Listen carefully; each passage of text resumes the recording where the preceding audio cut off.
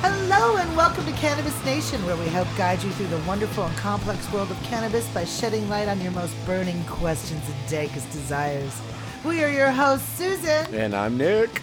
And this is episode 24. Yeah, baby. We're going to get some more dabs from the store. All about concentrates. That's what we're Yeah. talking today. Yeah. Professor Potnick's going to be here with us, and we're going to do a classification station class. We're going to call it Concentrate Breakdown. All right. Yeah, so, there's lots of different types and lots of different things to choose from, and how to pick those out and how not to pick those out is what we're going to be talking about. Yeah, make it a little easier when you see that wall of concentrates with all those different crazy names and figure out, What that actually that means. is. What does Yeah. that mean? All right, but first we're going to talk about the PACT Act and what it is and what its history is and recent amendments therein. Yeah, they're going to have some pretty big effects, especially on the vaping side of the cannabis industry. Amen, unfortunately.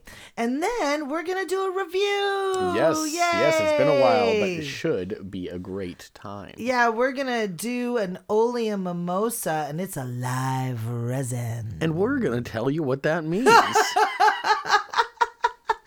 All right, so let's get into it. We're going to talk about the PACT Act. All right. Now, that's hard to say 10 times fast. So I'm going to try to get through it just the few times I have to say it in the show here. Yeah. So Well, hold on tight. Here we go. here we go. In the most recent COVID-19 relief bill signed into law on December 27th, 2020, Congress amended the Prevent All Cigarettes Trafficking, or PACT Act, to apply to e-cigarettes and all vaping products.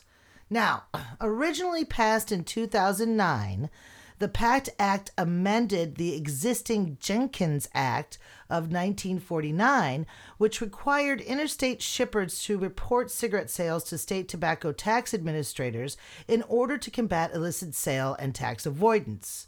Yes, always trying to get the money, our government. Yeah.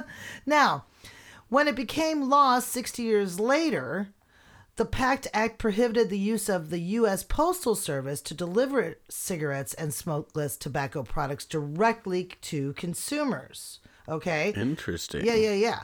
So the act also requires anyone who sells cigarettes or smokeless tobacco to register with the Bureau of Alcohol, Tobacco, and Firearms and Explosives, or the ATF, one of my favorite euphemisms, and the tobacco tax administrators of the states into which a shipment is made that requires sellers to file a monthly report with the state tobacco tax administrator and or other local or tribal entities that tax the sale of cigarettes. So that was a big sentence, everyone. So let me just that was a lot of disseminate words. that, Let's okay? figure out what that means. So let me just disseminate that.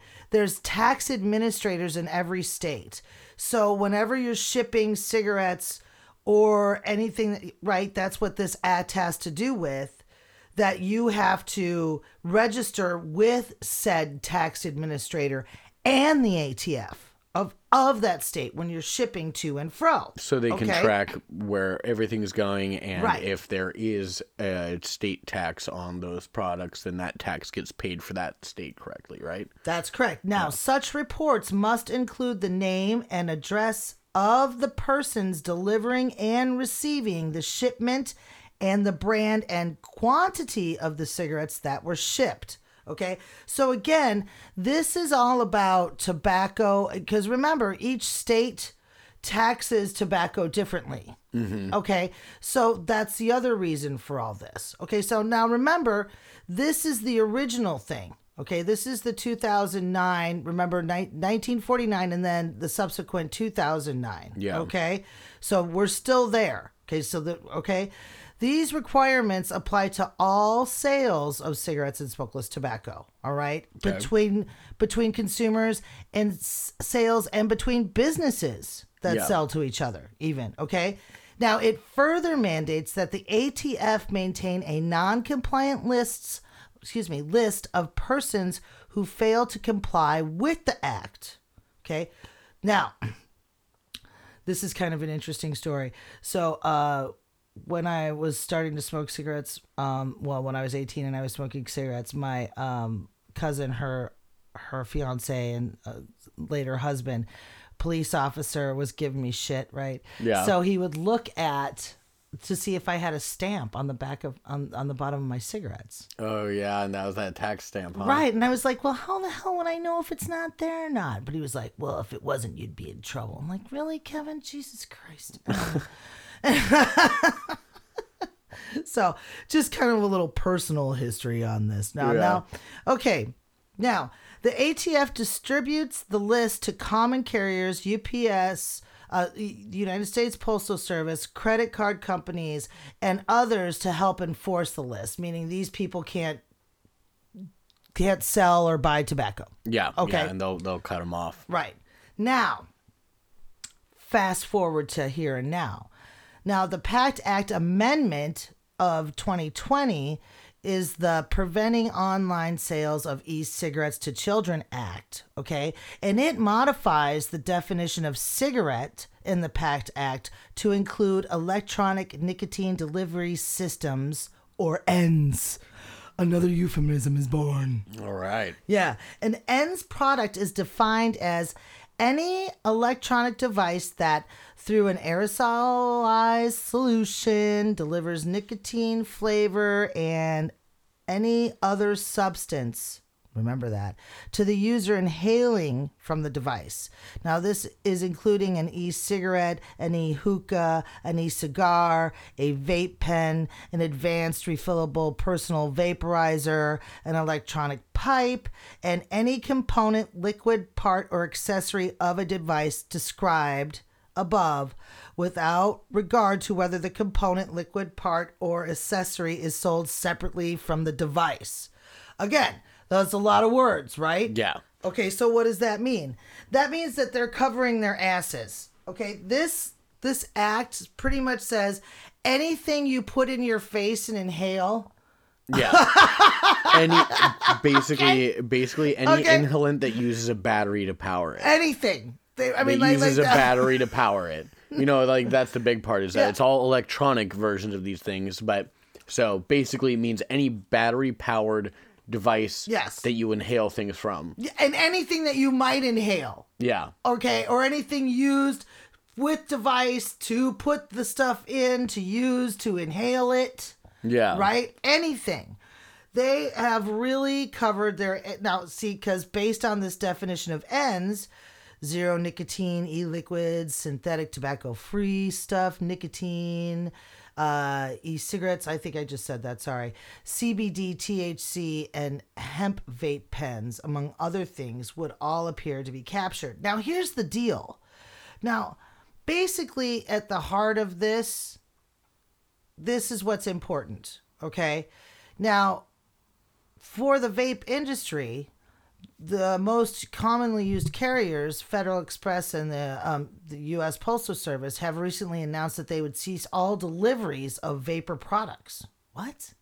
Well, yeah, the FedEx and UPS, but yeah, totally. I mean, like, because the USPS, they said that they have the amendment that basically says, okay, we will do it only for business to business. Yeah. But looks like FedEx. Yeah. They said they're not doing it. They're saying that FedEx will be prohibiting electronic cigarettes, vaping liquids, and other vaping products in the FedEx Global Network as of March 1st, 2021. Wow. So yes, yesterday. That was a couple months ago. So yeah. Yeah. And so then UPS was also saying. And then UPS says effective April 5th, 2021, they will not transport vaping products to, from, or within the United States due to the increased complexity to ship those products. Now, did you hear that? Yeah. I think they said that succinctly. Yeah, well, they're basically just saying, like, we don't want to have to deal with this at all because the amount of red tape and making sure, and also, like, because that means they have to verify who's selling it, who it's going to, making sure that those are good business and good standing. Then they have to check with the ATF, right? And then they have to check with the tax guys, administrator, right? Everybody's got to get a cut, and everybody's got to be informed. And there's just too much red tape. Yeah, it's just right? going to, I mean, in the long run, it's going to be expensive because that's, you know, right. That's going to be a lot of time to verify all those things. That's hours they're paying people. And just the lawyers. Yeah. Plus, yeah, exactly. Plus, if they fuck up, then then the ATF is after them. And then they don't get to do business. Exactly. Right? Exactly. Okay. So that could be, they're just saying, fuck it. We're not going to deal with it. Right. Now, what does this mean for the vaping industry? Okay. So without any delivery options, right? This becomes the PACT Act compliance becomes moot. They're saying many vapor business are exploring arrangements with private logistics and transportation companies, as well as expensive software solutions to help comply with the PACT Act requirements. But the outlook for many small vapor companies and online retail doesn't look good, you know? Yeah. And here we go, guys. Once again, we have an example of our government acting and making these broad, like, okay, PACT Act, this means this. And you heard, like, I read to you guys what the PACT Act says, right? And which says basically anything you inhale or use to inhale. Yeah, Okay. electronically. Yeah. Right. So they make this broad statement and they don't think about how it's going to affect the industries that operate within those systems. You know what I mean? And businesses and jobs. Yeah, so I kind of want to do a little breakdown of like, okay, so for the end consumer, for you going to the shop, buying the products, right? What does this mean? Good. So one, and I'm going to keep it specifically to the cannabis industry because that's what we're dealing with. One, batteries might all of a sudden be a lot harder to get in. That's Stores right. might run out of them. Yes. And it might take some time for them to get them back in. We were already experiencing that. Two, depending on your state and their ends taxes, battery prices very likely will go up because all of a sudden there's a tax on there. That's right. Which will, that will be put onto the cost, They'll be deferred that way. Go ahead. But that's the other thing too, is we're not just talking about the vapor batteries that you're selling. Exactly. We're talking about everything that has to go into vaping. So when you're talking about, like, say, for example, a vapor cartridge. That's right. The companies that fill those cartridges buy those cartridges almost exclusively from out of state. Yes. So once again, those taxes might go on there. Yep. Their supply of vapor cartridges might dwindle, and it might be a lot harder for them to get them. And three, the thing that scared me the most, because FedEx and UPS just said we're not dealing with it. Right. We don't want to. The USPS has that business to business exception.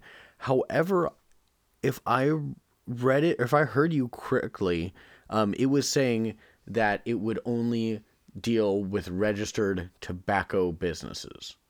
So should this go the wrong direction? Should the ATF get a wild hair up their ass about it and get on the USPS about it? It might be that cannabis businesses can't even receive these products anymore because they're not registered tobacco products and legally can't be. Did you guys just hear what Nick said? So here, once again, we have like a marijuana tax act kind of thing going into effect, where it's this backdoor approach to either regulate or to make difficult business operations in that commodity.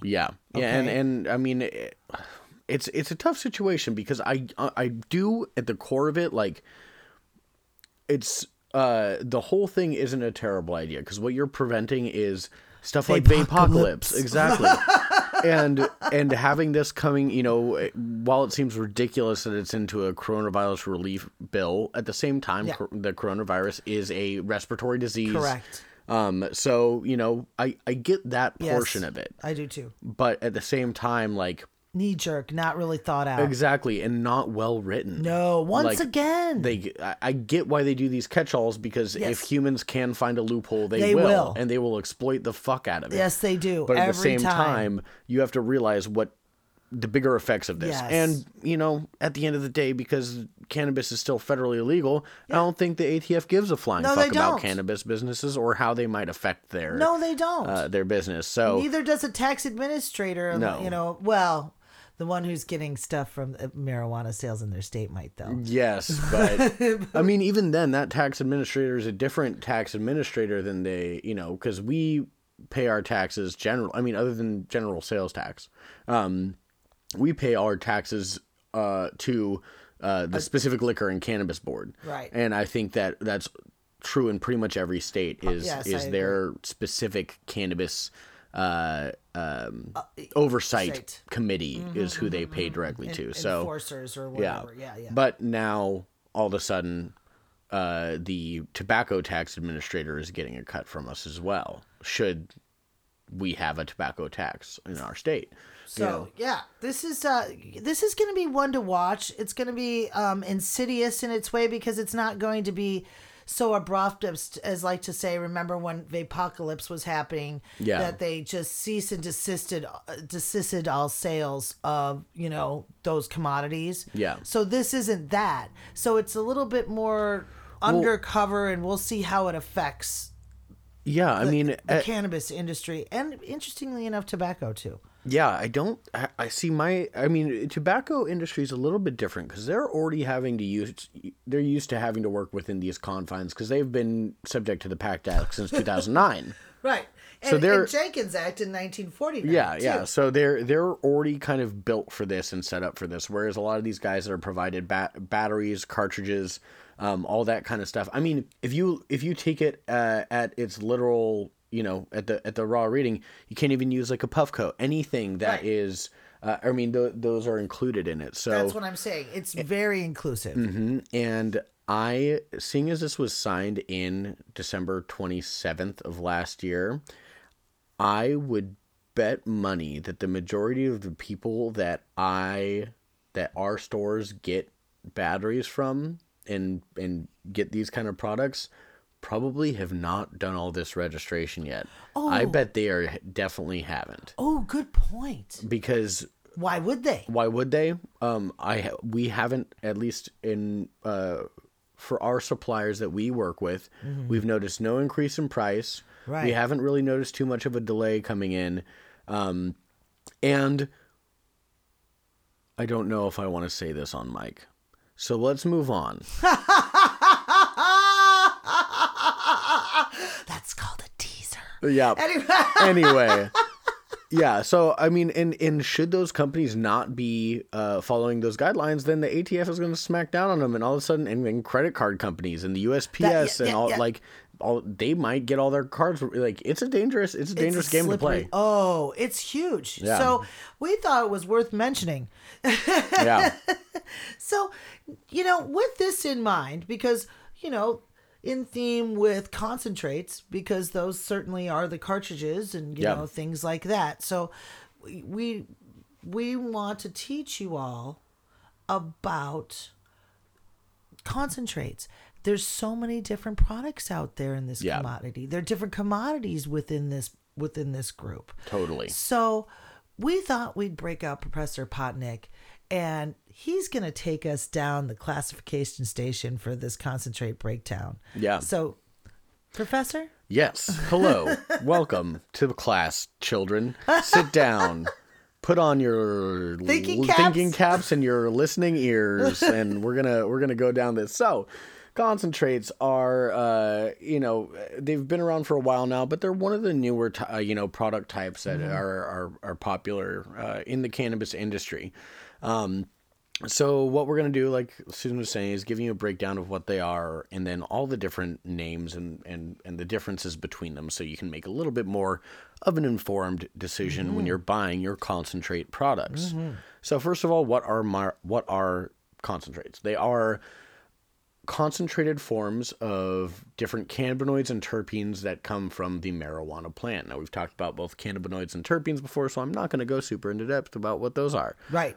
Check out our old episodes if you do need a lesson. Took the words right out of my mouth. But there are various ways to do this. Some use solvents that essentially dissolve most of the plant material or break down those cannabinoids and terpenes so that you can concentrate them down further. Other methods are solventless, which we'll get into what kind of different methods those include, which are generally, trying to get those crystals. Yeah. But so we're going to start off there's kind of two different ways that concentrates are named. I actually would say three. You have ones that are named by their extraction method. You have ones that are named by their consistency. And then ones that are kind of named via some other process that goes in, not the actual extraction method itself, but maybe something that is part of that or was done after that. So first of all, we have ones named by their extraction method. So I'm going to start with the common solvents and kind of go through that list. Yes. So you have alcohol extracts are a pretty common one. And you have two main types within alcohol extracts that are common. You might see an RSO or a full extract cannabis oil is another name for that. But those are essentially, they're an alcohol extract that they then activate via heat in order to make them viable. Well, make them actually, viable to be used. Both, you can still smoke it, but you can also eat it. Right. So it's activated. Exactly. It's activated that THC. RSO specifically has been touted for a very long time for its curative properties, especially with association with cancer. Excuse me.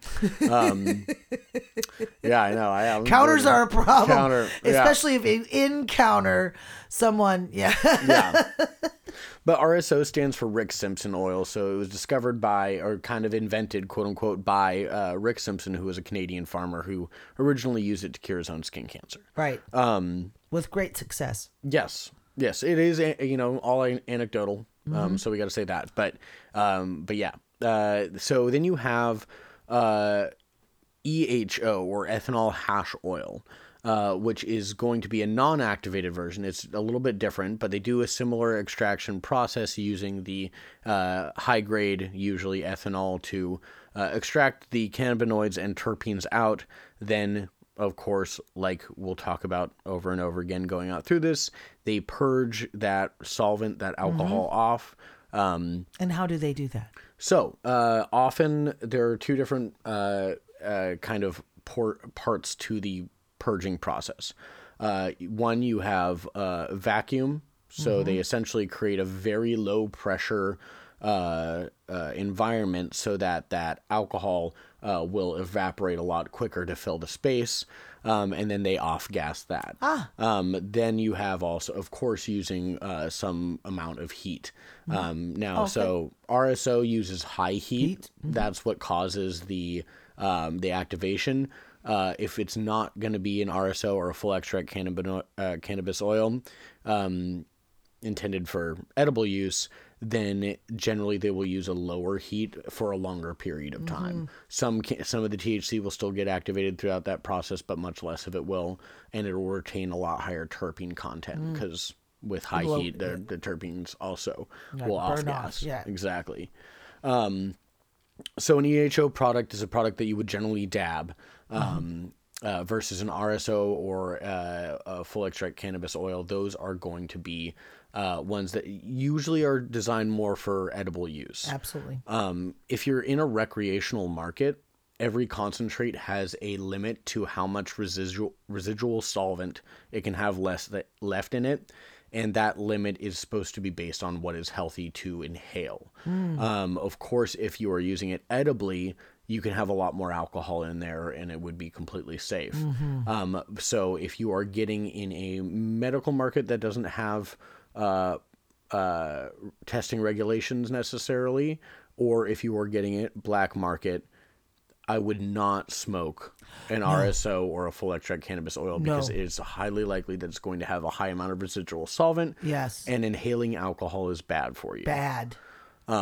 Yes. Otherwise, if you're buying it on a legal market, it's generally going to be safe to smoke. I think Dr. Susher from our Vapocalypse episode would have something to say about you inhaling a bunch of alcohol too. Yeah.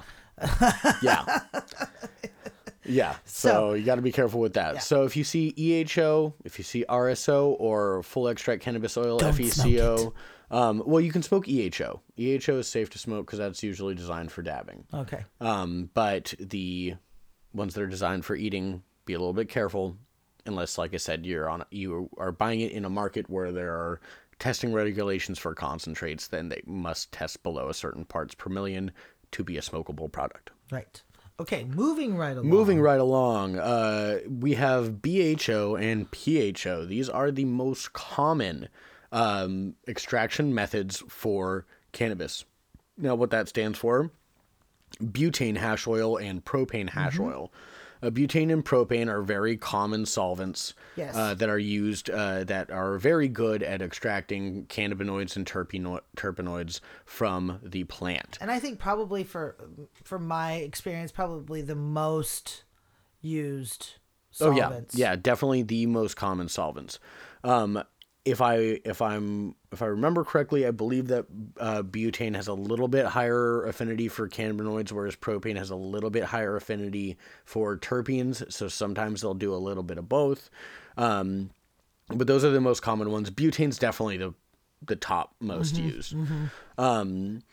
So they go through a very similar process like EHO, where you have the butane is run through the plant, or the propane is run through the plant, where it can grab all those cannabinoids and terpenes, and then you put it through a purging process with low pressure and often kind of a combination of low pressure and heat in order to get rid of that solvent while still trying to retain as many cannabinoids and terpenes as you possibly can. Low and slow is the way to go. Definitely is.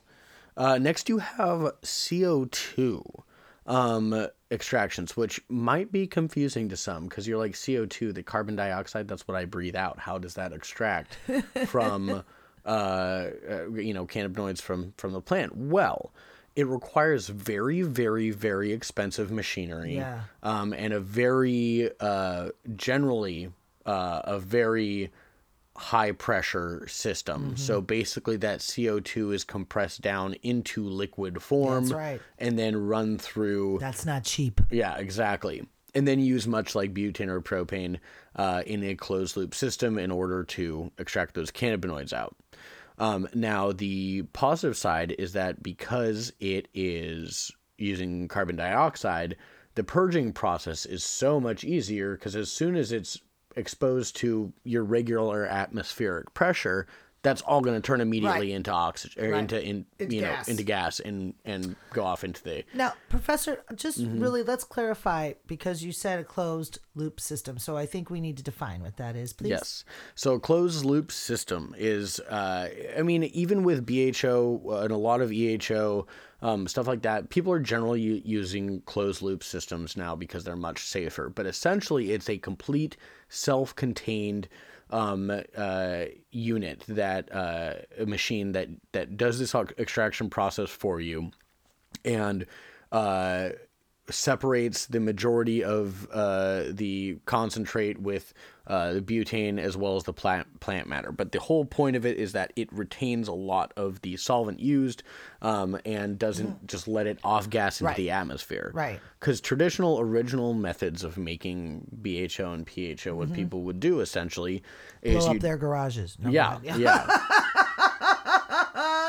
Yeah, exactly. I mean, it's very dangerous. Yeah. But you would have basically a big glass tube that you would stuff full of weed, and then you'd take a can of butane like you'd buy at the frickin' gas station and just spray it down that tube and collect what came out the bottom. And then let it off gas. So, of course, if you're doing this indoor, you're filling that room with a very highly explosive gas. Vapors, thank you. Yeah. And if it doesn't make you pass out, it very likely will explode with just the tiniest bit of a spark. These closed loop systems are much safer. They don't off gas into the atmosphere of your room, especially because it requires, especially when we're talking about legal cannabis, it's required to be done in a licensed indoor facility that's safe. Yeah, safe in a lab that's built for this stuff. So these closed loop systems are pretty much exclusively used for the most part. Right.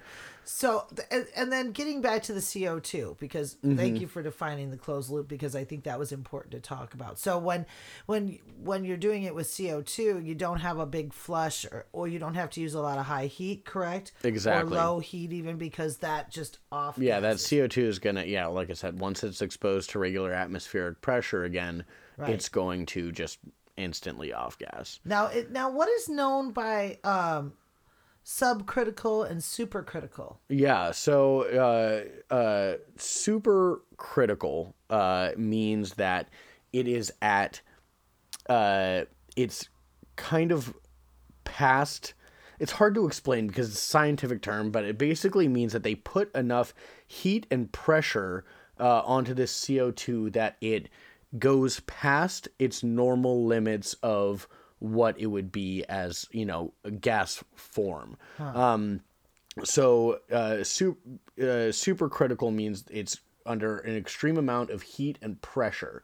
So it's very hot, which would generally you think, okay, that's going to make it be a gas. But then they put it under enough pressure. It turns it into a liquid? Where it turns into a liquid, even though it's still very hot. So it puts it in this state of matter where it's not behaving the way it should. Right.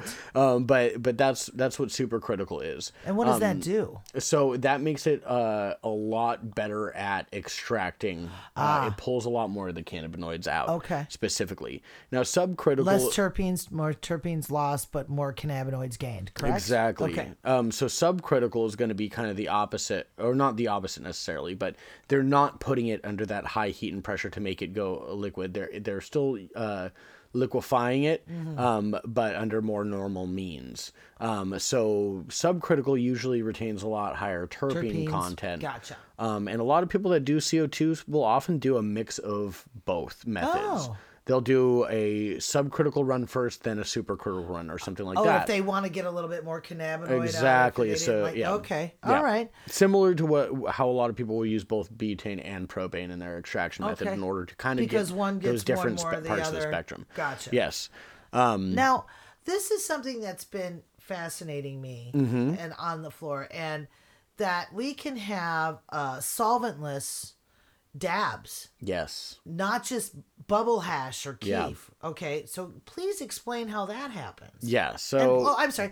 Could you tell us what solventless means first, please? Okay, of course. So solventless means they don't use a solvent to extract. So a solvent like alcohol, butane, propane, CO2. And there's a whole bunch of other different solvents that can be used. Those are just by far the most common ones.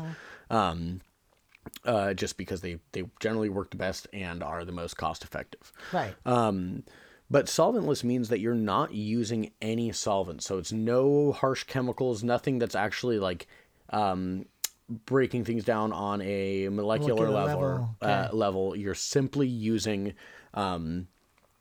physical methods in order to separate the cannabinoids, not chemical methods. Gotcha. So you have, like you were saying, we have keef, bubble hash, you got hash or hashish, and rosin are your general different types of solventless concentrates.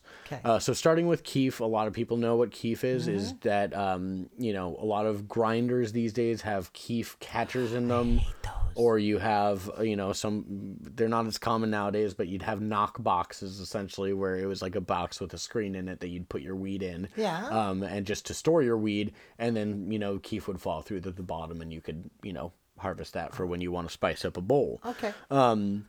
But wouldn't it be... Never mind. Go ahead. Well, that's a whole... We've had that conversation. Go ahead. Yeah. Most methods for collecting keef are use a screen that's got a pretty wide mesh in the long run of what kind of like screen meshes we're going to be talking about going forward.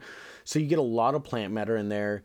It's just slightly concentrating. So, if your weed is generally around 15 to 20% THC, maybe a little higher, maybe a little bit lower sometimes, your keef might be double that potency wise, maybe 30 to 40 percent THC. And that's because what keef is, right, is the hairs, the trichomes, those crystals that you see, those are trichomes where the terpenes exist, and those hairs. And then, you do have some fine, bud matter itself. Exactly. Because like I said, that screen isn't super fine. So as the weed gets agitated, in your grinder or whatever situation it is, some little pieces of plant matter are going to fall through. Sure. So it's partially concentrating. You're getting more of those trichomes compared to plant matter than your bud is. Right. But it's not going to be super concentrated like the other extraction methods we've been talking about are going to generally yield anywhere between 60 and 90% THC for the most part. Wow. And that's significant. Yeah. Yeah, and what I meant to say about the keef thing and the keef catchers is Nick and I have had this conversation with you before in previous episodes, like, why are we separating that from our marijuana? Yeah. I'm sorry, I don't get it. Yeah, it's the mentality of it is kind of ridiculous because it's like I guess it's like a savings account. I guess, yeah. It's like you put a little bit of each paycheck away. Yeah, that's true. And then when you need to buy that big ticket item, you've got it. So and lots of people like to make medleys and different terpene stuff like that. So and I you get can kind of that. do that a lot with keef too. Yeah. It's easy to coat bud and stuff. I personally prefer. I always take the screen portion of my 4-piece grinder out and just put it straight to the bottom because I like the crystals to stay with the bud for the most part. Stuff. Me too. I like that stuff. Yeah. So now, okay, moving along. Bubble hash is basically a very refined keef, and there are a couple ways that they do this, but it generally requires a set of different screens that you will filter the matter through in order to get different concentrations and different amounts of trichomes and amounts. No, I thought water was used in making bubble hash. So there are two methods. You have ice water and dry ice. Oh. So ice water is the more common method for sure. And essentially, most people will use like what's basically like a little cannabis washing machine, where they will put in the bud with ice water into this little machine that's full of water, and it jostles it back and forth, kind of like a top load washing machine. Sure. And then it has a drain tube that you will, after jostling it for a certain amount of time, you will drain that water out into a series of bags with screens at the bottom that have various aperture sizes. Yeah, lines. Yeah, what I think it's called, talking. like lines per inch is how they measure it usually, I or micron. Micron. That's what it is. This different size of the screens. Yes. So basically, what that's doing is why ice? Well, the ice and getting bud cold makes those trichomes a lot more brittle. Right. As you've probably noticed, especially if you're talking about using like a shatter type concentrate, which we'll get more into later, I promise. If it's a little bit warmer, it's going to be meltier. If it's colder, it's going to be harder and more brittle. So when you are putting in the ice water, you're essentially making those trichomes harder and more brittle. And then when you're jostling it, you're knocking them, separating it essentially from the plant matter. So those trichomes will break off. And then once you're going through the filters, when they're through the screens, your top screen is going to catch a lot of the big plant matter. Sure. And let a lot of the trichomes through. But essentially, your filters will get smaller and smaller and smaller until you get to the point where only the trichomes can get through the previous one pretty much. And anything else that might be even smaller than the trichomes gets filtered through to the next one. So there's a kind of a... I see. There's like a window, a perfect medium one. Okay. And when you are buying, it's not as common nowadays for it to be graded this way, but I mean, especially back, at least in Washington State's medical days, there was kind of a grading system for bubble hash. Really? And it was a star, 1 through 5 stars. Yeah. And a lot of times that was dictated by which bag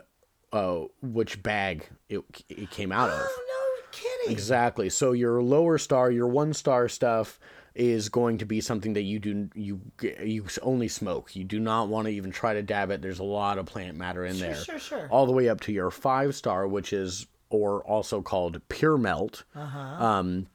Because when you smoke it or can even dab it, it will purely melt and not burn. Wow. Because it's all trichomes, no plant matter. Wow. Yeah. So the dry ice method is somewhat similar, but essentially you're going to take your top bag, which would generally have what you would use to catch all the bigger plant matter when you're doing the ice method way, or ice water method way. And then you put all your weed in there with dry ice, and then you just kind of shake it.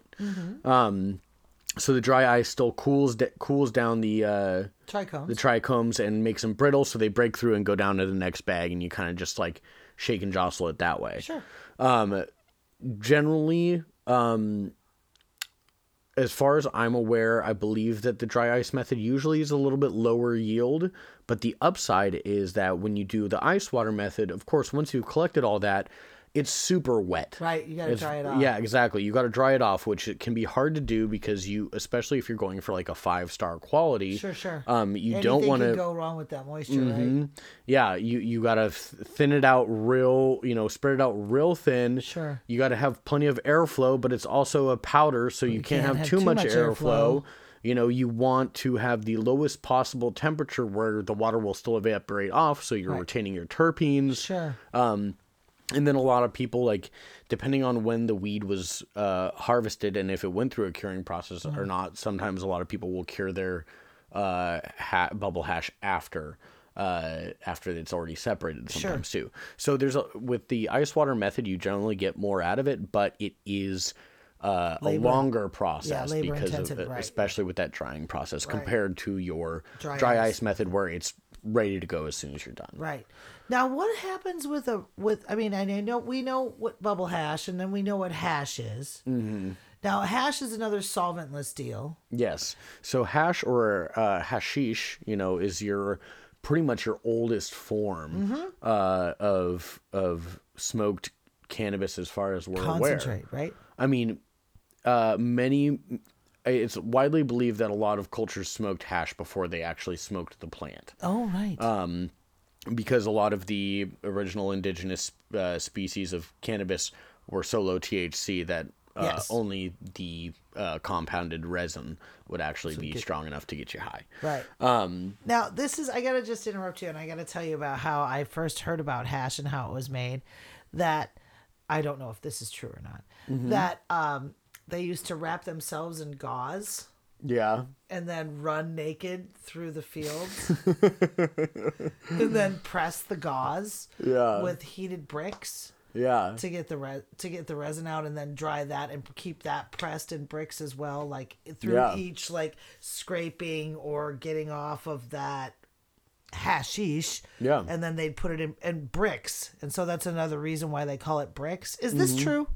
I haven't heard that specifically as to why they call it bricks. I figured it was just because of the shape that they usually shipped it in. Right. But as far as collecting cannabinoids or collecting the resin by literally physical contact with the plant, with your hands and body and whatnot, that is definitely an old school traditional method. Especially, I think that was the method that originated in Afghanistan, right? Yeah, well, Afghanistan and India, right, was a very common method. They'd at least run their hands along all the plants, right, and then rub their hands together until they had these big old hash balls. Now you know me. Our audience might not know, but I have a propensity to get naked at a drop of a hat. So this is like right up my freaking alley. So you want me to wrap myself in gauze and run naked through I'm in. Yep. Okay. You don't even have to ask me twice. As we said in previous episodes, I'd love to come to your party. What should I bring? Oh my God. Sorry. I digress. Go ahead, Nick. yeah. So, Professor. So that's your traditional method, and a lot of times they would use No, okay, let me back up. That's your old way of making it. Right. Now, methods that especially were used like with Moroccan hash, actually are closer to like a bubble hash, or keef actually comes, I believe, from the Moroccan word for hash. Oh. But essentially, what they would do is they would take their cannabis, they would have a big old bowl and get 2 pairs of essentially pantyhose, stretch one, stretch one over the bowl, put the weed down in a layer, stretch another one over top, and then they take a couple sticks and just beat it. So this we have DuPont to thank for, then, is what you're saying. I mean, I think they used other types of cloth long before DuPont was around. Like silk, maybe, hopefully. Yeah, okay. Something like that. So nowadays, apparently they use painting. it? Yeah, so they have this cannabis layered in between two pieces of fabric that are pulled tight over this bowl. They take a couple sticks and beat it so that those trichomes will separate and fall through and collect in the bowl. Sure. And then they put it through a heat and pressure process in order to press it into the hashish. Bricks. Exactly. Now, I promise you, folks, next episode, I'm going to have an update on this brick and hashish thing. Because I think it is from pressing it in bricks. I initially, to like pressing it with bricks? Yeah, to get it to get it to that, how dense it is? Yeah. Because remember, it's like an accumulative thing. Hash isn't created from one episode, right? It's usually, those pieces are a combination of accumulative of different batches, right? Yeah. I mean early on they weren't even, it wasn't necessarily like weren't like, oh, we're going to combine this strain and this strain. They didn't really No. bud that they were you didn't get enough hash to like get a big amount of hash just out of one process. It was like this is the third this is the third batch and we're pressing it together. Yeah, is kind of what I understood it to be. So I'm gonna get an answer on that, but we'll just discuss that next episode on the brick. Yeah, factor. I mean, of course that just it's just gonna be how big their field of cannabis is. That's right. Because if they have a big old field of cannabis, then they can make enough from one harvest. Instead of it's Field of Dreams, then. Yes. Yeah. All right. Cool. Now, so next on our docket is station. For our solventless is rosin, which is one of the newer popular types of. Yeah. Now this is what I didn't understand. Yeah. Like how you can get a dab like that from a solventless extract. So please do explain. Yeah. So, I mean, like I said, there, theoretically you can dab like a 5-star bubble hash. Right. But even then you don't necessarily, it's still going to leave some residue because those trichomes have essentially a wax layer on the outside of them that is keeping their shape and containing all the cannabinoids. Yeah, the cannabinoids and terpenes that are within that trichomes. Yes. So you're still going to have some waxes and stuff that are going to end up that will burn in your dabbing process. It's very, very little, but so rosin was the solution to that, because what rosin is using heat and pressure to extract the cannabinoids and terpenes from the bud. Right. Now you have flower rosin and you have hash rosin. Flower rosin is, and once again, they're almost always, you're going to have a bag that you put the product in that has a very low micron count for the, it's basically a screen bag, but low micron count, so that you're just basically squeezing things out of it, but limiting what can actually fit through that screen. Sure. So, doing flower rosin, of course, is you have your flower in that bag. You're going to put heat and pressure on it so those cannabinoids and terpenes liquefy and then are squeezed out of through that bag onto your, usually they're using wax paper to collect. Sure. That is a less popular type nowadays than hash rosin is generally the most common way they're doing it. And what is that? So hash rosin is when they make bubble hash first. Right. And then they put that bubble hash in those micron bags and then squeeze it with heat and pressure. So what that does is it causes it to liquefy and then squeeze those terpenes and cannabinoids out while leaving those residual waxes and any sort of plant matter, any unwanted still left in that bag. Gotcha. Exactly. So that makes a fully dabbable product if it's done right. And if you are using the right amount of heat and pressure, it can be a very high terpene content. It can be and cannabinoid content, and it is generally the most full spectrum Yeah, of all of your dabbable products. And that's what Susan likes. Exactly. So you're going to have your most unique highs, the most character to them, and also really awesome flavor profiles. Once again, if they were using a good product to start with, of course. And that's, fire in, fire out. That's exactly right. Yep. It's exactly right. So now we're going to go to consistency. Yes. Because there's a whole lot there too. Yeah. So we're going to try to break this down as most succinctly as possible. Professor? Yes. So first of all, I'm going to just machine gun out some names to you that you've probably heard. Dun, dun, dun, dun, dun, dun, dun. Wax, crumble, shatter, sauce, dough, batter, sugar, pull and snap, diamonds, crystals, icing, rocks, butter, and many combos there within are a lot of the names that you're going to hear that specifically to describe the consistency of the final product. Dun, dun, dun, dun, dun. Now, it doesn't necessarily mean that it's going to be one of these specific extraction methods. Right. However, there are things that you can do in order to alter it to get different consistencies. At the end of the day, though, the consistency isn't necessarily going to have a whole bunch to do with the quality of the end product. Like I said, the most important part is going to be the quality of the input product, as well as, the quality of the process. Right.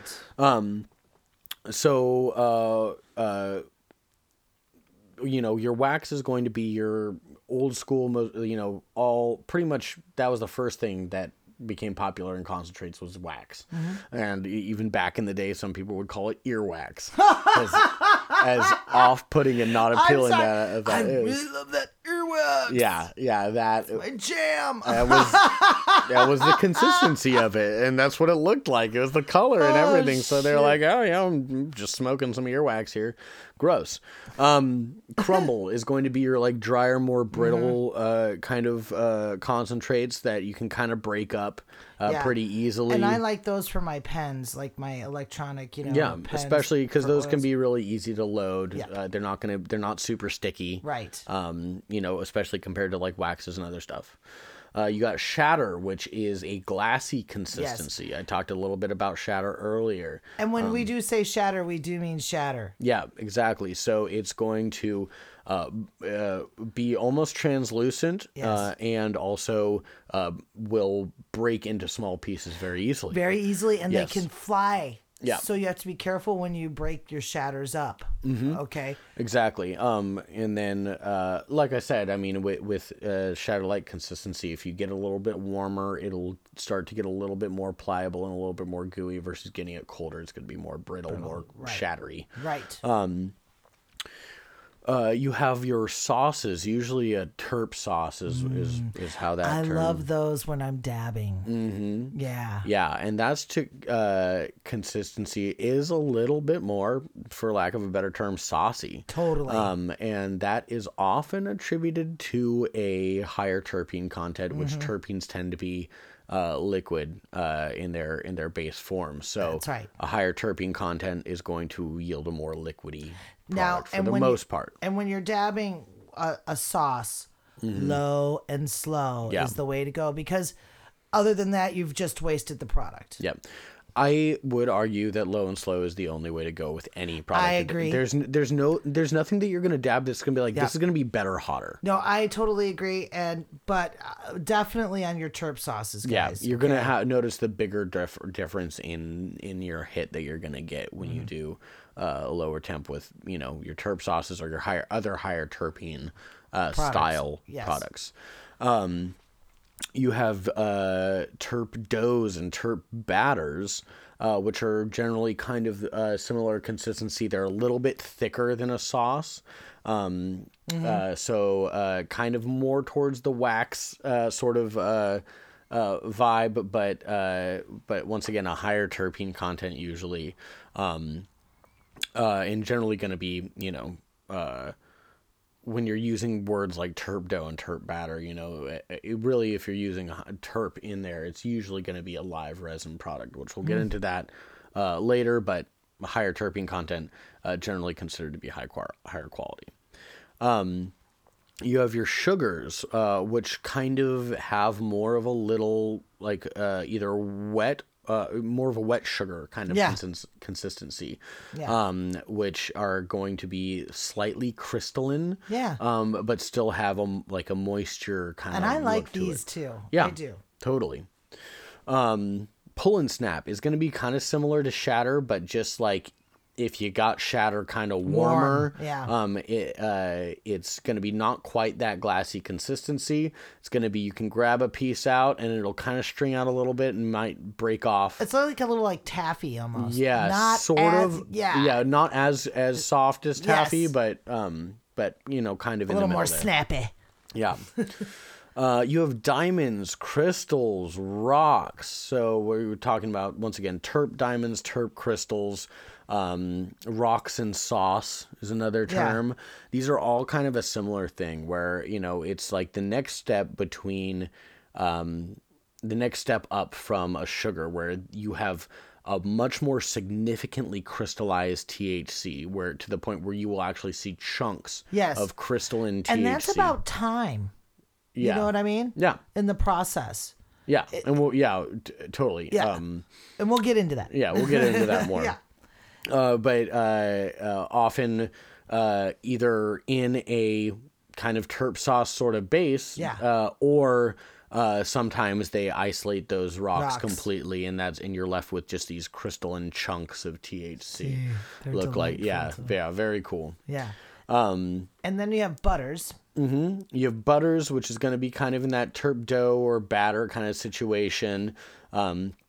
Usually some sort of, you know, kind of whipped concentrate in a way. And those are beautiful. Those Yeah. are super creamy and delicious. I super really smooth. love those too. Yeah. Icing is kind of in the same grouping. So, you know, there was probably a better order we could have put these in. You know, you have your waxes and crumbles, you have your shatters and pull and snaps, you have your doughs, batters, butters, icing, you have sugars, and then you have terp sauce, then you have your diamonds, crystals, rocks, those kind of Now, situations. and here's a question too. Okay, so as far as consistency, which equates to a higher quality, well, you can't really say. You No. know what I mean? Because again, as Nick was saying, quality in, quality out. And also, it's going to be dependent on what you're actually looking Right. for. Because some people want the most just THC that they can possibly find. I'm not one of those people. And what commodity is usually that is the crystals. Yeah, the crystals, or, you know, we'll get into it a little bit, but like isolate or crystalline THC products like that. Some are more of a powdered form, Yes. stuff like that. But you have your isolates there that are going to be, you know, your distillates that are going to be your highest THC products. Or some people are, all they really care about is having as high a terpene content as possible. And that's something that you're usually going to get more from your terp sauces, those kind of products. Then you have ones that are kind of in the middle. Like your batters, doughs, butters are generally going to be a really nice mix of potency and terpene content. That Yes. tends to be where I sort of land usually. Yeah. Your diamonds, crystals, icing, rocks, if they have a terp base like that, then they can be really good too. However, I personally don't have a whole lot of love for diamonds anymore, mainly because it is depending on the size of, you know, the crystal that you grab on your dabber and the amount, because the THC is separated so much from the terpenes. Each dab's going to feel different and not going to be a good consistent point. experience. That's a good point. Yeah, your ratio of terpenes to Yeah, it's cannabinoids is kinda going like to a be Russian- different. Yeah, it's kind of like a Russian roulette Yeah. of dabbing. Exactly. Some people like that. Yeah, and it keeps things exciting and fresh. That's Yeah. I'm more of the mind that I like something that I can get a consistent effect from, you know? So going with your terp sauces, your doughs, batters, sugars, like you were saying, because even those are a little bit more homogenized compared to Right. the diamonds and crystals and rocks and sauce kind of stuff. So yeah, and then if you, you know, your other thing is just how easy it is to work with. Well, what kind of how you're using it. There's so many different things that can affect. What apparatus are you using to exactly. Get the experience for the commodity? Yeah, and you can have any single one of these and have an enjoyable experience from it. Absolutely. It's just going to be some are geared in different directions. It is cannabis after all. Yes. You're gonna get high. Yeah. You're gonna get high. Mm-hmm. You're gonna get high. You're gonna get high. All right, now, pre and post processes, please, Professor. Yes. So we have kind of some stuff that I was mentioning earlier, kind of are in these pre and post processes that don't necessarily, they can be paired with some of these other descriptors. So first we're going to get into one of the most common terms that you're going to hear that's part of these pre or post processes is live resin. Now that it can be very confusing because live resin and rosin, two completely different things. Right. Rosin is describing the process in which it's extracted, whereas live resin is describing how the plant matter is handled before the extraction starts. Gotcha. So why is it called live resin? What they do in this process is as soon as they harvest the plant, they immediately pretty much freeze it. It doesn't go through any curing process. So the plant is more or less alive when they extract from it. What this comes out as is that as soon as the plant is harvested, it technically has the highest concentration of terpenes that it's going to have because throughout the curing process, it does some of the terpenes do off gas. Yes. Exactly. So that's where you're going to have a lot of your higher terpene concentrates are going to come from, are going to be live resins, whether they're a terp sauce or a dough or a batter or sugar or diamonds or rocks and sauce or any of those, they're going to be a live resin. If you see something that just says live resin, it's not going to be describing what the consistency is. It's just telling you that this is going to be a high terpene concentrate. Right, because again, it was flash frozen, okay, and then extracted and not cured. Exactly. And then extracted. Exactly. So it's as close to the live plant as you can get. Now, we're also seeing, I've started seeing some companies coming out with quote unquote cured resin. Which is a fairly new term to me, but it makes sense. Essentially, what they're doing is on the opposite side. They're saying, okay, no, we're going to put the plant through a full cure before we extract from it so you get the closest thing to what actually smoking the bud would be. Compared to the live resin where they're just looking for the highest amount of terpenes possible. The cured resin is like, okay, no, all these terpenes have gone through some reactions, they've stabilized, and this is what your bud's going to be like. Now, that's what I believe it is, and I've only seen one brand using that term, cured resin, so far. So the other thing might be that instead of what I'm talking about, saying that they cured the bud first, it's possible that they're actually curing the concentrate after they extract it. So they might still be doing a live resin process and then curing it after they extract it. And then more high CBG, CBN, all that other stuff. Yeah, right? And also your terpenes are going to go through reactions, become less volatile, become more stable. Gotcha. That kind of stuff. And generally, the only time that I've heard of people curing concentrates was more in the bubble hash and hashish sort of realm. I haven't really heard of people doing that with a solvent extract. Gotcha. But it's very possible that that's a process. So I don't. If you start seeing that around, if that becomes more of a thing, right? We'll do a deeper dive on what that is, and we'll give more information on it. But those are my two best guesses as it's one of the two. Now, and here's something else that that gets lots of attention, especially and in the cartridge world, is the distillates. Yes. Okay. So distillation, steam distillation, is a post-process. So we're talking about live resin is a pre-process. Distillate is a post-process, where after you've done your initial extraction, whether that's butane, whether it's CO2, whether it's EHO, whether it's you could even do solventless. I don't think a lot of people would make a distillate of solventless extract because that solventless extracts tend to be very labor intensive, and it would completely change what it is completely. So let me get into what that actually is. So steam distillation is the process of essentially boiling the concentrate at the specific temperature in which the cannabinoid that you're trying to distill boils at. Mm-hmm. They then trap that in a quote-unquote cold trap to basically purely concentrate that cannabinoid. So it's most commonly done with THC. But distillation is a process that's well known and used in many different fields. Of course, hard liquor is distilled. I was going to say, isn't it an alcohol distillation too, or no? No, okay. No, because what the confusion there is that alcohol is distilled, right? But essentially, the way that works is that they boil the alcohol, boil the mix that is lower alcohol at the temperature that alcohol will evaporate off, and then they recollect that alcohol in a now more condensed version. Gotcha. Leaving the rest behind.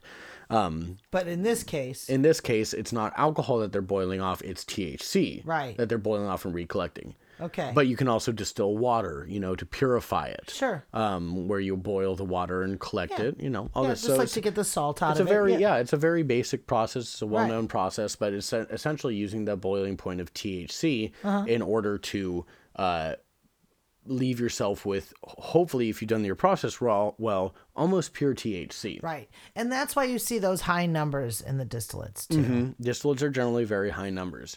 So now the downside of distillate is that you are going to be targeting just one aspect of what it is. Yeah. So you can distill terpenes, you can distill but almost always it's going to be THC or CBD that you're distilling. And then they reintroduce terpenes, and that's sometimes where you get your flavored cartridges there. Exactly. But the other part of the distillation process is because you're boiling that THC, it all becomes activated. Right. So distillate, often used in cartridges because an activated THC is a liquid form versus the inactive THC is a crystalline form. So that's why, when you have diamonds, crystals, that kind of stuff, it's all a crystalline form because it is THCA. It's the inactive version of THC. And you're heating it up as activating it. Whereas the distillate is pre-activated. It is the Delta-9 THC, which is liquid form in its nature.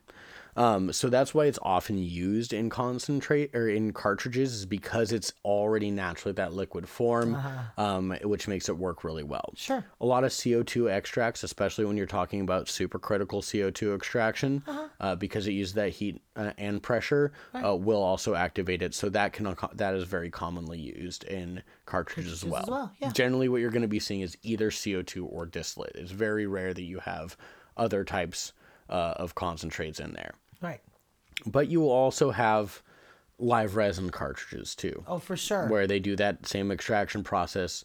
And then sometimes they either combine their live resin with a distillate in order to get it to the right consistency, or something like that. But distillates are, like I said, they're activated. So you'll usually almost always see distillates in either a cartridge or in a edible format, like kind of used similarly to RSO, but instead of RSO, which is kind of pitched as a full spectrum product, distillate is a very narrow spectrum product. That's correct. It's pretty much just THC. Yeah. Yes. Now, so then we have. Did you have a question about that before we moved on? Because we're moving on to the crystalline and the isolates is what we were talking about earlier when we were talking about that THC. Exactly. So the crystalline THCs and isolates. So it's going to be a THCA that they're isolating. And it's the same process that they go through for the diamonds, crystals, rocks, that kind of stuff, in that, like you were saying earlier, once they do that extraction, it's actually it's a waiting game. Because over time, after they do that extraction, that THC will basically recrystallize. But now that it's not bound in its little pockets that are the trichomes, that are these little wax pockets that the plant produces. that THC will all start binding together in much larger amounts. So that's and crystalline. Exactly, in its crystalline form. So that's one, how they make your diamonds, your rocks and stocks and stuff like that. Then they will simply, you will have the crystalline THC, and then the base of it, which is going to be mostly terpenes. There's going to be cannabinoids as well. 100% of the THC is not going to crystallize necessarily. But you separate off that kind of soupy bottom stuff from those crystalline THCA structures. Right. And much like distillate, it's going to yield pretty much pure THCA. It's just the inactive form, not the active form. And I will tell you too, that's why it's so expensive. You'll see a gram of that for anywhere from, if it's 60 to 110. Yeah. Now, what does that mean? Well, I could, as you get what you pay for in the process and how much time and effort and what you were originally processing to begin with.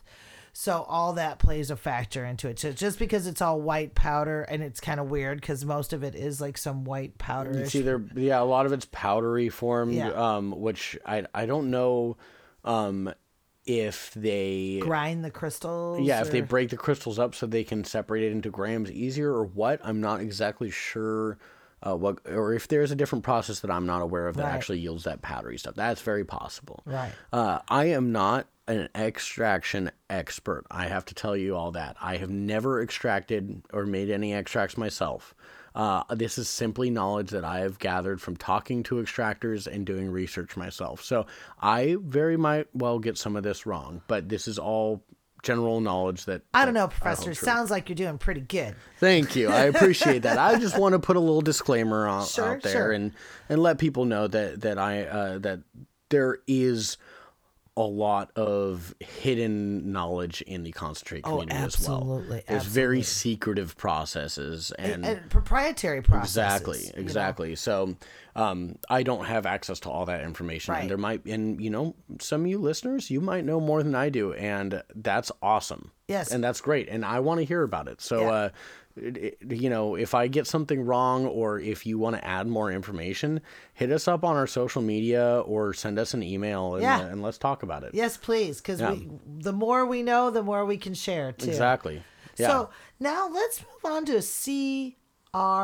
What the heck? So this one is also very new to me, but I believe, once again, this is something that I am having trouble finding a whole bunch of information on. But I just recently got hip to it, and I think what CRC stands for is color remediation column. So this is a post process, but some people are kind of tying it into the whole extraction process, so not necessarily post, but mostly it's a post process. And this is something that's pretty interesting and a little scary. But essentially what they're doing is they are running the concentrate through another column that is full of like clay and silicates. And this basically acts as a filter and is supposed to filter out all the stuff that would give, a lot of people consider the darker concentrates to be lower crop. Like chlorophyll and stuff like that of the plant? Yeah, or? So it's filtering out a lot of these things that contribute to the dark color and a lot of the waxes as well. So you're going to come up with a much brighter colored and much often comes out kind of in a sugary consistency. So kind of like not a distillate, but you're going to get more of that plant extract. So it's not as full spectrum, and you're going to like somehow filter out a lot of that plant material. Is that correct? Exactly. So people are taking, what would generally be considered to be a lower quality, dark colored, which, dark color doesn't necessarily mean bad quality. No. But generally the majority of your cheaper concentrates are generally going to be of a darker color. So there is a kind of association there that people have. So they're taking this dark and often, extracted from low quality material, wax, running it through this column and coming out with stuff that looks like a nice high quality live resin. Yeah. When it's not necessarily. I was going to say, but it's not. No. It's not going to have the terpene content. It's it just looks a lot nicer. Sure. And so, like I said, I know very little about this, but it is I'm a little bit worried about it because one, you're talking about, making it much harder to differentiate on the buyer's end between a high quality concentrate and a lower quality concentrate. Sure. Two, while it's running through this column and it's taking things out, we also don't know if it's imparting things into the oil. Yeah, depending on what they're using. Exactly. Yeah. Because I guarantee you that whatever would come out with the concentrate, should the concentrate take anything from this process, those are not tested for in any testing regulations. Right. Oh, like I said, point. I believe it's like silicates and like clay and maybe I've heard of some people talking about activated charcoal. Yeah, stuff like that. That makes sense. So it's a little funky because it feels dishonest, and it also we're not testing for those things. We're not testing for those things, and also the process itself is very new. So a lot of people are just like trying things out and figuring out for themselves, and that's what's going to happen in any new market. Exactly. For sure. Yeah. So. It's pretty concerning. It's a little bit concerning because, like I said, I mean, all of a sudden you can't trust something that is nice and bright and sparkly to be a high quality concentrate. For sure. Well, you never could. Never could, truly. But it was a good sign. It was a good sign. It was a good sign. It's like when you're picking out a tomato. You want that nice color, but is that you cut into it and it's still right.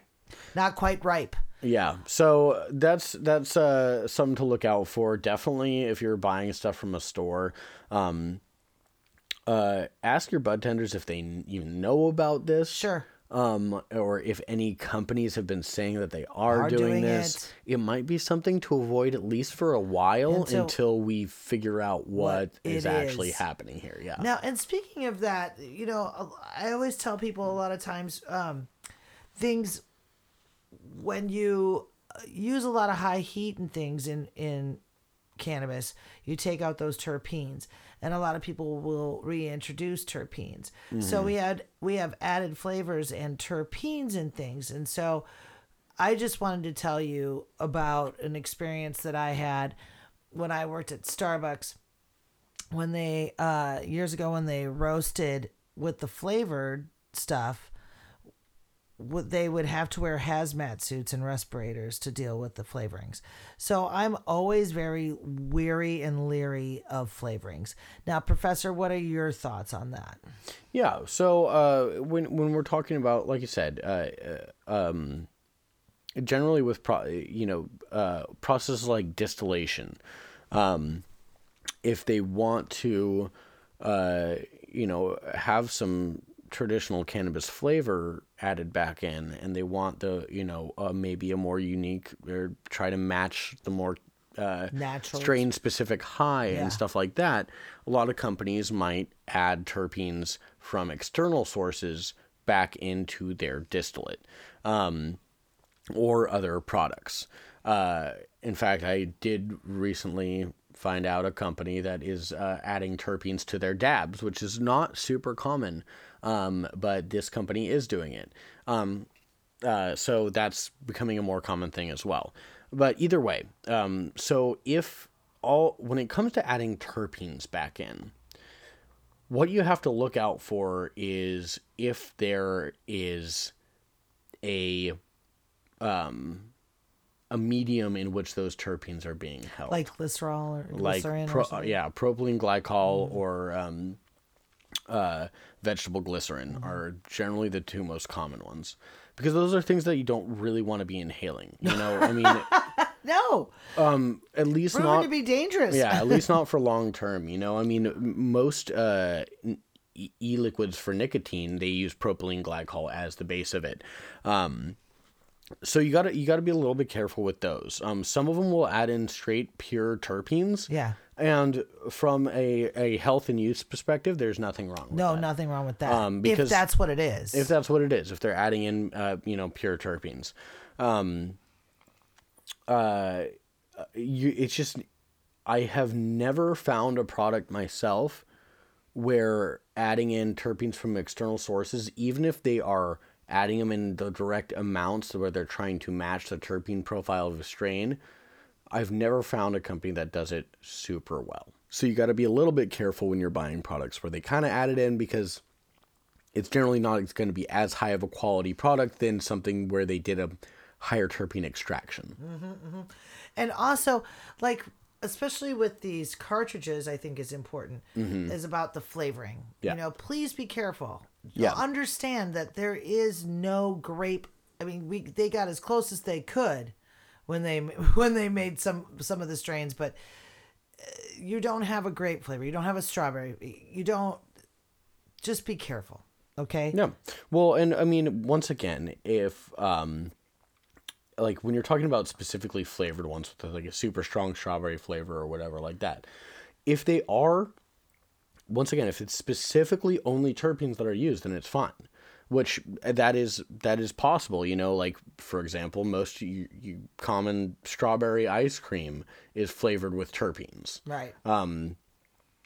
Specifically, and they can isolate and even manufacture these terpenes, which are, for the most part, safe products to use and inhale, as long as they're not in super high concentrations. Like, you don't want something that's 50% terps. God, no. That's going to burn the crap out of your throat. Yeah.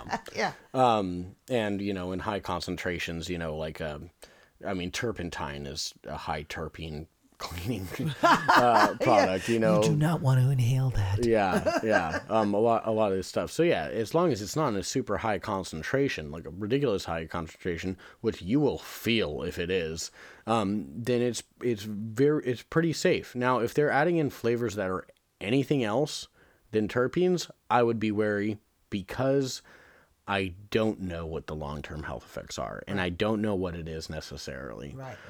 Especially when it comes to inhaling it, because it might be totally fine in food. It might be something that is plenty safe to use in a food product, but when you're inhaling it, that's a completely different thing. Right. And what did we say during Vapocalypse when they were saying the health department said, "Don't inhale things. It's not healthy." Yeah. Just don't inhale. Breathe air. Breathe air, people. But anyway, that being said, just know what you're getting. Okay? Yeah, exactly. And we know that this has been a lot of information. Yeah. On this episode, but there was so much to give to you on this. Exactly. That we thought it was worth the time and energy to take to break down this stuff as succinctly as possible. And trust, we tried to do it succinctly and as easily to explain so you could understand, because boy, there's different rabbit holes that you can go down on all of this stuff. Well, and so what you can take out of this is, when I went through those three sections, the extraction method section, the consistency method, and then the pre and post process method, you might find a concentrate that has a word from each of those in its name. Yes. Like a quote unquote, like a live rosin batter. Yeah. Yep. It tells you that the bud was frozen right before it was, as soon as it was harvested. It tells you that they used heat and pressure to extract, and then that the consistency is like that of a batter. Right. So you can kind of use these to mix and match and figure out what they frickin' mean when they're throwing all these words at you. Yes.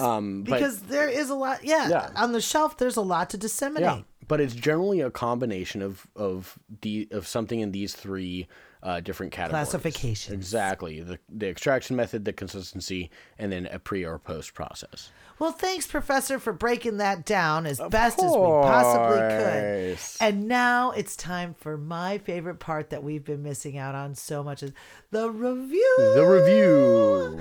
Now, I will tell you that our review is not based on good to bad, 1 to 10, but on what family member that you would like to partake this lovely cannabis experience with. Yes. So Professor, tell them what we're doing today. So we are smoking. We're dabbing. I mean, it was the concentrate episode, so that really, I mean, what else could we do, right? Yeah. But we are utilizing our Puffco Peak. Oh, the Puffco Peak. Mm-hmm. Yeah. Which is an electronic battery-powered dab rig. Yeah. And it is pretty much the Cadillac of smoking concentrates. Thank God. And it might be hard to find thanks to the PACT Act. Yeah, might be harder to get for sure. I mean, they just released the Puffco Pro a few months ago, and that thing has been impossible for us to get to keep in stock. Yeah, it's crazy. Now, just like we were saying earlier, keep in mind these things might be like flying off the shelves and then not so easy to find for lengths of time while we all try to figure out exactly how we're shipping all these That things. being said, we don't want to create a panic. Don't just go buy a bunch of them for no fucking reason and make it harder for everybody else to get one. Please don't start filling your freaking gas cans up. With don't toilet stop paper. Yeah, exactly. My God, people. All right, now, what are we dabbing today? So we are dabbing Oleum's. It is their. Where is it? It is their Mimosa. Yes. It's a live resin. Live resin. Which is the only descriptor they put on it. So that's going to tell you, of course, like we said, it's going to be a high terpene extract and have been frozen as soon as harvested. Susan, how would you kind of describe the consistency of this one? It's definitely like a nice sugar. Kind of like a drier sugar. Okay. Not so much a wet sugar. And it's a beautiful light color. And once again, delightful smell too. Lots of nice citrus, orange, not too orangey. Lovely, a really light summer day, kind of almost, I would say. And also with the Puffco Peak, it's important to keep the cap on. We have discovered that carb cap, definitely keep that in there. And it will vibrate when it's ready to go. Nick, did this vibrate? Yeah, I mean, I turned it on. There you go. Yeah. So taking the inaugural hit, but yeah. So Mimosa is a fantastic strain. It's a sativa dominant hybrid, known for its delicious citrusy orange flavor profile to it. I gotta tell you, that is effing delightful. Okay, that was like a nice summer day, like a light orange blossom. Oh yeah, it's got a floral. Isn't that delicious? Isn't that wowzers? Okay, so because it's a live resin and they did that flash freezing, Nick and I are experiencing that high terpene. Gosh, is that delightful? Yeah, and what's holy nice, shit, Nick and I like to keep things on that low and slow, so we're able to pass this back and forth. And Yeah, I mean, that's another, excuse me, that's a really another nice thing about the Puffco is that, and I swear, I mean, Puffco, if you want to give us a sponsorship, we will put ads in our episode for you, but we're already doing it anyway, so you might as well pay us. But yeah. I mean, I've noticed that concentrates go so much further in it too. Something that would be easy to take a hot dab and just blow away in one hit, all of a sudden you can, like I said, we're passing it, which is such a weird thing to do for taking a dab, is passing it back and forth like this. But the concentrate just stretches out so much further. You have this beautiful kind of range where you're starting to get the terpenes, and then it warms up. You get more of the different cannabinoid range, but it is just it's splendid. Delightful. Yes. Now we're gonna do one more dab here, Nick. Oh yeah, and I think this will be so good.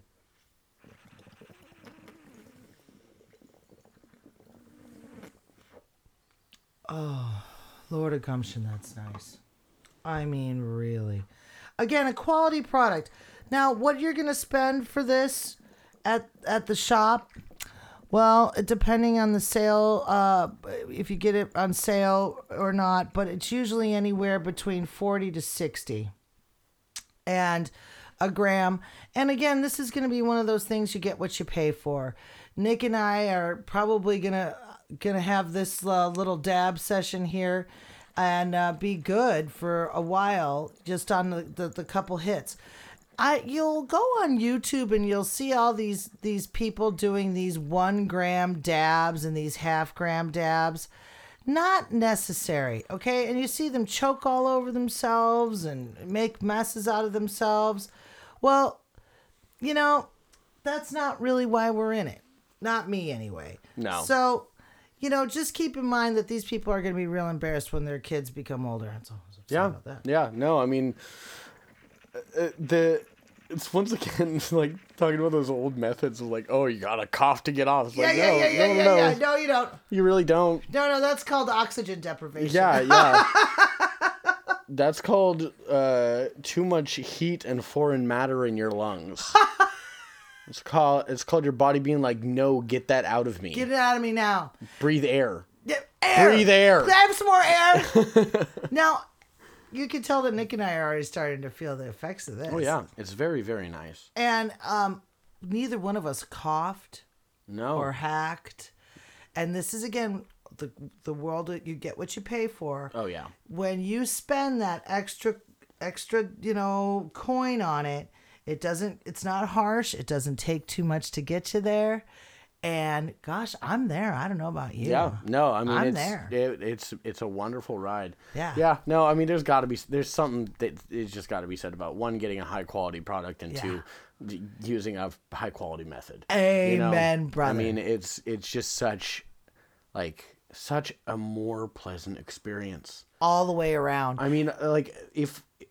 It makes me think of like the first dab I ever did. And my God, was that an awful experience. Was it? Oh, yeah. I mean, to be fair, I had that situation where, the guy who gave me the dab just got it hot as the devil's balls and then puts this giant glob of probably half purged black market wax into the dab rig, and I'm used to taking bong rips, and I take a bong rip size hit off of this, and just like I am coughing and sputtering and crying and snot's coming out of my nose. I'm drooling for like those 5 guys on YouTube. Yeah, for like 5 minutes straight, like just trying to breathe in between the sputtery coughs. It is such a bad situation. And then, of course, as soon as I'm able to even catch my breath, all of a sudden I realize I'm the highest I've ever been, and I'm not liking it. And I'm not liking it. I'm like, okay, am I stuck like this? For the rest of my life. For the rest of my life, I'm literally like staring at a blank wall just to keep the room from spinning, and like, yeah, totally. I wonder how many pesticides you inhaled that day. Oh God, too. Like I said, pesticides, probably a whole bunch of butane, like. Yeah. It was a total. I mean, what were you really high on? You know what I mean? Yeah. Once again, was it oxygen deprivation? Yeah. Was it like some sort of butane poisoning? Yeah, I think. Oh yeah, I think it's a combination of all of that therein. Now, I'm kind of like a lightweight when it comes to the dab world. Really? So you can already see I have permagran. Yeah. Like I'm already like. My face already is like starting to hurt from sweating too much. Yeah. Because I just took like a couple big rips for this girl. But this was so smooth, it was easy to do. Yeah. It's beautiful. So yeah, super smooth, incredibly flavorful. Yeah. Definitely has that sativa dominant vibe to it where you're just happy, uplifted. It's not super heady. Yeah. But definitely not a downer at all. It's just a really nice, euphoric mood enhancer for sure. Now, what family member would you smoke this with? Oh my goodness. I would Oh gosh, okay. Do you have a quick answer to this? Because I might need to think for a second. Okay, so this is what I'm feeling about this. Yeah. This is kind of like one of those highs where you don't want to be in a big group. No, definitely. I'm thinking either solo or maybe 2 family members max. Yeah, and I'm thinking like your favorite cousin. Yeah. You know what I mean? Or that brother and sister like hiking or climbing or kayaking. I think hanging out with my sister. I think you hit the nail on the head there. Yeah, you know? and I'm not feeling like as much as I love as much as I love my parents and everything. I'm more feeling like this is more like, for me anyway, like a peer. Totally. Kind of a high. You know what I mean? Where you're just hanging out. Yeah. You know. Super comfortable, happy, feel good. Feel good. Could like get the giggles and act like kind of silly. Oh, totally. You know, and make up that secret word. Yeah. That's what this is. This is that secret word. This is that inside joke weed. Yeah. You're gonna have inside jokes with whoever you smoked it with. Yeah. For the rest of your lives, there's gonna be that little the vernacular or the lexicon of the high or whatever it is. Yeah. Now you can tell him. Yeah. Hey, you're hitting it right. I mean, as soon as the word lexicon makes it into the podcast, then I think we've made it. Well, you know what? We could just end it right now. So thank you for listening to Cannabis Nation. We hope this has helped shed light on your most burning questions and dankest desires. Check us out on Instagram, Twitter, and Facebook at Cannabis Nation Podcast. This is Nick. And I'm Susan. Ending on a high note.